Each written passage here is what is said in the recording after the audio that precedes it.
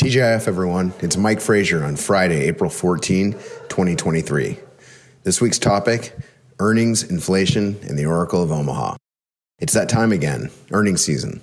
Corporate America delivers its quarterly report cards to show investors how they're doing. It's a time to focus on facts. It's about execution and results. Above all else, over time, it's earnings that drive stock prices. Now, corporate America is facing a slowdown. Q1 earnings for the S&P 500 companies are expected to decline for the second straight quarter. Considering the backdrop with inflation, the banking crisis, and escalating geopolitical risks, it's hard to imagine that management teams are overly optimistic about the rest of the year. The Street's looking for the S&P 500 earnings to decline 6.6% in the March quarter compared to a year ago. That would follow the 5.8% contraction in Q4 of 22. That said, things are expected to recover big time this summer into year-end. The Street's estimating the second half of the year to accelerate with record levels for earnings. We just don't see that happening in this environment. Earnings season always starts out with the big banks. They kicked things off on Friday with great attention. There was some obvious and understandable nervousness in the wake of the Silicon Valley Bank failure last month. There's been some serious financial stress in the system. The big banks showed Friday they're still in good shape. JP Morgan is the titan of the group, which have certainly benefited from the recent banking crisis. The crisis has mainly impacted the regional banks like SVB, First Republic, and Signature. Wall Street's paying close attention to the deposit flight from the smaller regional banks to the large ones. Money flowed aggressively to the large, systemically significant institutions like JP Morgan and Bank of America. The big money has flowed to brokerage firms and directly into treasuries. There's also a focus on tighter lending standards and the potential for regulatory reform, both of which will choke off growth. We'll learn a lot more next week with the regional banks and the brokers, and they report. The biggest week for earnings will be the last week in April. Roughly 40% of the S&P 500's market cap will be releasing their report cards, led by Apple, Amazon, Microsoft, and Google. Apple and Microsoft account for 13% of the S&P 500 alone. And tech stocks have done well so far in 2023, coming off a brutal 2022. How these companies manage through the challenges and maintain growth rates will have great influence in the path ahead. These earnings reports are always market moving. Now, inflation keeps falling. The March CPI, Consumer Price Index, came in at 5%. Of course, it's still high, but the shrinking trend continues with consecutive monthly declines since the peak last summer at 9%.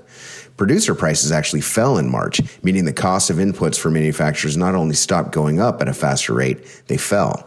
That beat expectations by a pretty wide margin. Lower inflation is central to the bull thesis. It's happening, but unfortunately prices aren't falling everywhere. And it's not all good news there on inflation. Oil prices were down in the 60s in March. They're back at 80 now. Americans are paying more at the pump this spring. That phantom tax sucks money away from other discretionary spending in the system. Debt levels have risen, and the cost to service said debt rose too. The higher prices sure put a dent on the ability to spend. Now, the economy is slowing, and that was the Fed's goal. It's happening. Retail sales fell twice as much as expected in March. Higher prices, lower tax refunds, and the end to the pandemic-era benefits are playing a role. Consumer spending accounts for 70% of economic activity. The question still yet to be answered is whether the U.S. economy goes into recession. The bond market keeps saying yes. It hasn't budged on that opinion for over a year. The stock market's more fickle on the subject, certainly maintaining more optimism. The wide swings of volatility can take a toll on investors, but bear market rallies sure can suck people back in. It seems to be happening again. The bull-bear brawl is getting more contentious. The bulls have the upper hand in April after the bears lost footing around the banking crisis. Breadth has widened a bit of late, but leadership is still really narrow. Just 20 stocks, mostly in big tech, account for nearly 90% of the S&P 500's gains this year. In fact, half the S&P 500 components are lower than they were 2 years ago. The tech titans tend to do better in a higher rate environment because they generate hordes of cash and generally don't need to borrow. This group is increasingly seen as a safe haven while exposed to the secular growth themes, namely artificial intelligence. Gold's been working too, approaching record highs. Now, I caught an interview with famed investor Warren Buffett this week, affectionately known as the Oracle of Omaha. He's famous for betting on America, and he's still doing it. There's a lot of confusion right now. Fear is on the rise, but Buffett said that fear is easy to arouse. He quoted FDR, who said the only thing to fear is fear itself. He was right. Buffett said people don't really understand the financial system. The fear of not getting your money out when you want it becomes reality, and there's a run on the banks. Fear becomes contagious and it spreads like wildfire. The system doesn't work without trust, and trust is being tested pretty much everywhere.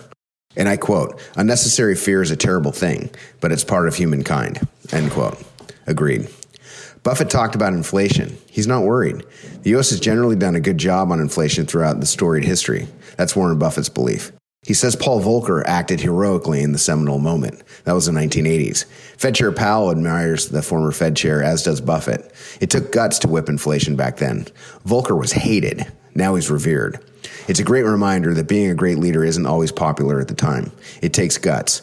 You have to do what's necessary and tell people what they need to hear, especially when they don't want to hear it. That's real leadership. These days, it's more popular to tell people what they want to hear. Leadership, that is not. Now, stress comes from worrying about things you can't control. There's a lot of stress out there. Buffett says that's not new. Quote, "It's man's nature to be dissatisfied." At 92 years old, Buffett adamantly says the world has changed so much for the better in the last 100 years. Innovation drives it. Our society constantly adjusts. Most people don't work on weekends, he points out. It's all about perspective. Buffett has 9 decades of experience and perspective to lean on. He's the ultimate long-term investor. He says he got rich slowly, not falling for any get-rich-quick schemes, which he believes always fail. Buffett drinks 5 Cokes a day and eats what he wants. He will happily trade an extra year of life to do that. And he's doing it. Back to the market. We often say that we're long-term investors equipped to deal with short-term issues. Recessions and bear markets are part of the natural economic cycle. That said, cycles have not been natural in the 21st century. The Fed has played an active role in the financial system ever since the financial crisis of 2008. It went bigger than ever before in response to COVID. The Fed power sprayed money at the problem, adding another $5 trillion to its balance sheet, which hit a record $9 trillion. It was the most liquid system in history, which led to those asset bubbles in 2021. The Fed started reducing the balance sheet while hiking rates to fight inflation. It metaphorically took away the punch bowl, which ended the party in 2022. It brought back that punch bowl with a fresh spike in response to the bank crisis a month ago, and the stock market started partying again. Now, the Fed meets in 3 weeks. Another rate hike is expected. The market's assigning an 83% probability of a quarter-point increase, taking the overnight rate above 5%. That's a level not seen since before the financial crisis. The price of money keeps getting more expensive, and that chokes off growth. It's by design. So this bull-bear brawl has more to go, it seems.